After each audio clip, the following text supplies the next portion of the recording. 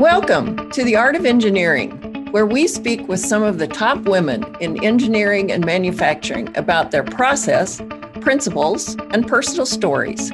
Today, my guest is Carson Riutta, who is a project engineer with Jacobs Engineering. So today got real busy real fast, which is, I think, the norm in this industry. Things come fast and quickly and they surprise you, but that's also the fun of it, right? It's rare to get bored. Thank you, Carson, for joining us. We've done several projects with Jacobs over the years, and I'm delighted to have another one of you on my podcast. Well, thank you for having me, Denise. This is exciting. This is fun. So what we've done with this podcast is to help explore all the different opportunities there are within our industry of the life sciences or food, and I think Jacobs covers a lot of those. But in particular, I think Carson has a great story about the return to work and the return to industry, and I'd love to hear that. I'm happy to share it. It's been an interesting ride these last few years. And if you had asked me 3 years ago if I would be in this industry, I would say, oh, you're kidding. What do you mean? But no, I'm so happy to be here and it's been wonderful. So you actually started with a degree in biology. Yes, I have a degree in biology and I worked in the environmental science field for about a decade after college. And then a number of things happened in my life and I decided we moved. My husband went through layoffs at his job and we ended up moving away from where I had lived most of my life, San Francisco Bay Area, up to the Seattle area. And at that point, I had an 8-month-old and we decided the best thing for the family was for me to stay home and stop working. So that was in 2011. And it wasn't until a few years, I would say 8 years later that I decided it was time to get back into the workforce. So tell me about that and how did you look and what did you find? And here you are. Yeah, here I am. So the environmental consulting field was wonderful. I loved it. It was a good fit for me at the time, but there were a number of things that sort of, when it was time to get back into the workforce, I didn't feel like it was a good fit anymore. And I think part of that was, I wanted to save the world when I left college, as many of us do. And I realized rather quickly that that field doesn't really allow you to do that. I was disillusioned a little bit with I wanted to make a bigger impact than I was able to. So, so I decided when I was looking at it, I knew that I was very organized, and that, I could do most things that people asked me to do, but I really didn't know what I was best suited for. And so I think, and also I think my confidence was low at the time, not being in the workforce for 8 years. I think we tell ourselves these stories about how everyone has been doing and learning and we haven't, and all the skills that we've learned as parents maybe don't translate. And I just felt that I would be way behind in many areas, software, just being on the cutting edge of things. I didn't think I could get there quickly. I didn't think I was there at all. But you're right. It's the stories we tell ourselves. It's the stories we tell ourselves. And jumping into this industry, I quickly learned that those were all completely false. Yeah, I actually was cutting edge in organizational skills just simply by being a parent of 2 toddlers. Yes. Yeah. Requires exactly. A lot of project management. Exactly. And I think I thought my age would be a deterrent. I'm currently 45 and jumping back into the workforce, in my early 40s, it felt like, it just felt like I would be behind on things, but I quickly realized that the life skills that I have at this age, put me sort of in the upper echelon of like how to deal with people, just how to show up in the workplace, take on challenges, problem solve, go face to face with people that you might not be comfortable with. All those things were a lot easier for me as an older person than say in my 20s. Yes. Yeah. Yes. It's amazing the wisdom we gain. Yes. And regardless of what we're doing. Exactly. I just feel much more confident, like just confronting things head on as a grown person. Yes. Just coming out of college, that was terrifying. Yes. Yeah. Yes. Oh, the things we've learned. So you've recently joined Jacobs. Yes. I was with another firm for 2 years and it was wonderful. They gave me my big break into the industry, which was incredible. And I enjoyed it immensely. And I got to work on a really big pharma project. And I feel like I did a great job there and really honed my skills. But it was time to move on. So I started looking elsewhere. And Jacobs had an opportunity and I was really lucky to get some interviews. And I started there about 5 weeks ago. So tell us about the opportunity that you were able to take advantage of from your networking. Yes. So I've met a lot of people in the industry in the last couple of years, and everyone has been really wonderful. And I feel like I've gotten to know people really well in this working on these big projects. I feel like you're in the trenches with folks and you're problem solving and you get a lot of even on video conferencing, you get to know people really well. And I think that helped me get my foot in the door at Jacobs. I think people had said good things about me. And before, if I were just a resume coming in, I would not have gotten the attention, especially with my degree in biology and not in engineering.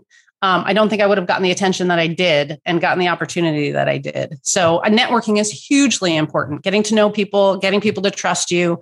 I think one of the best skills that I have that really got me this opportunity is the way that I communicate. And I feel like when you communicate well with people and you over communicate and they trust that you're going to get back to them and they trust that you're going to get the job done when you say you will, is everything.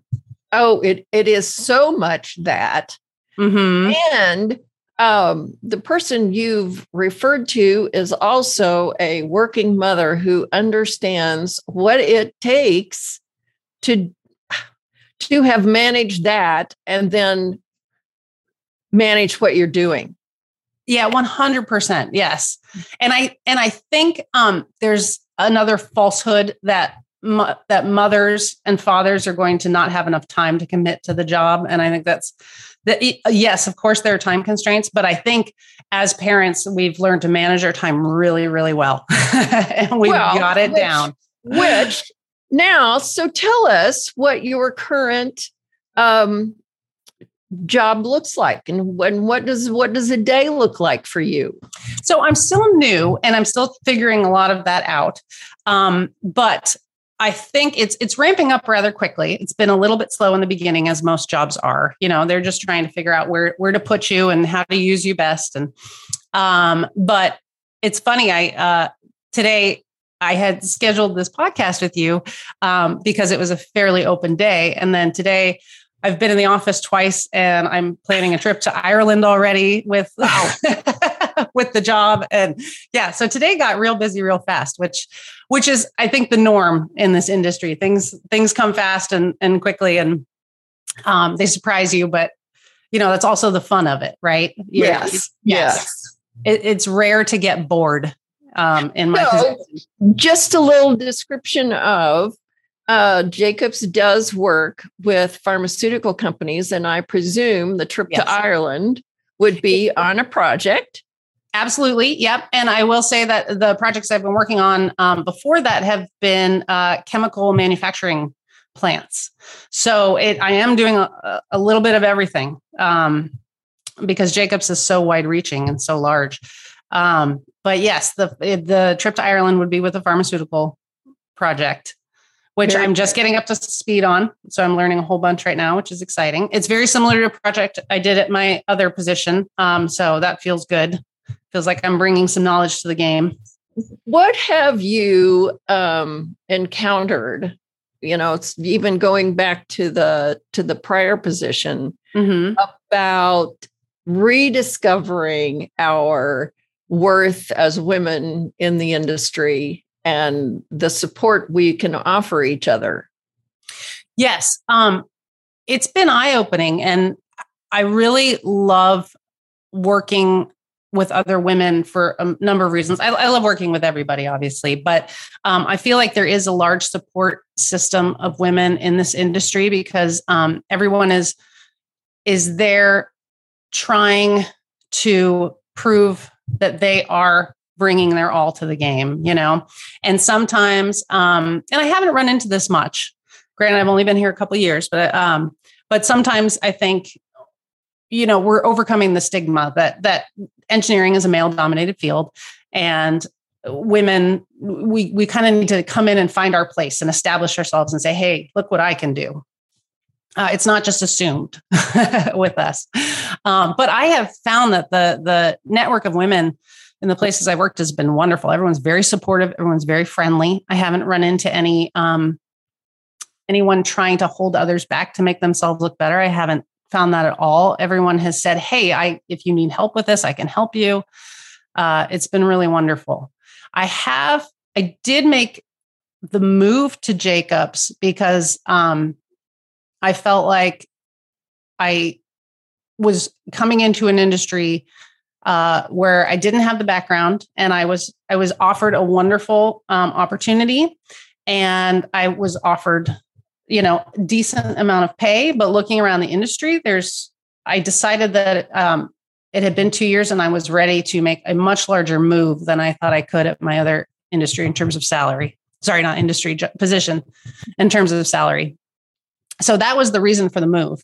I loved what I was doing. I was making an impact. I enjoyed my coworkers, but I didn't think at that point that I was going to be able to make the jump that I wanted to jump by staying in place. So that was an interesting lesson to learn. Yeah. Yes. Well, and, I read just the other day that women are still only earning 84 cents for the man's dollar. And yeah, that's absolutely. 16 cents per every dollar. If you take that over a year, is still a big amount of money. Absolutely. And in my position coming back into the game late, I feel like I need to be on an accelerated track. Yes. And I think that's very possible to do in this industry. I see people moving around, and I'm sure they're improving their salaries as they do so. I imagine they are. Well, thank you for sharing that, because one of my intentions with this podcast is to introduce young women, all women, to not only this industry, but all of manufacturing, because A, we're short of people. Mm-hmm. And B, having women as a part of it, I think is just such a key to the better growth and the bigger growth and closing the wage gap. Yeah. And certainly you at your age needs to be provided that worth. Yeah, absolutely. And I am the breadwinner in my family right now. I mean, I'm no longer with my husband. We're divorced, and I am supporting the kids 50% of the time. And, I've got a house that I need to support, and it's all coming from me. So, I needed to do well, and I needed to do well quickly, returning to the workforce. So yes. So I would say to everyone out there thinking about this as a career, the women out there, that it's a wonderful career, and you can advance quickly as long as you jump in and show your worth and be amazing. Like, you can, it will get recognized and you can advance. It's wonderful. Well, yeah. And you're another example of, you don't have to have a degree in engineering to be a part of a lot of this industry. Yeah. And it's interesting because I have had discussions about that. I can certainly go back to school and get some sort of engineering degree. But I don't know that that's what I want to do. You know, I don't think school's in my future anymore. I've done a lot of it. I enjoy the working part. I'd like to continue to do that. And there are a number of paths I could take.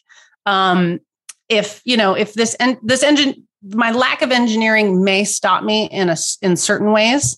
But there are so many other paths I can take that are interesting. You can go into sales, you can go into procurement, you can go into management, you can go, there's a number of different ways I can go once I decide what my passion is here. So I'm excited about the opportunities. I don't feel like I'm missing out because I didn't get that degree, 12 years ago. Yes. 15, 20. Oof. That math is not fun.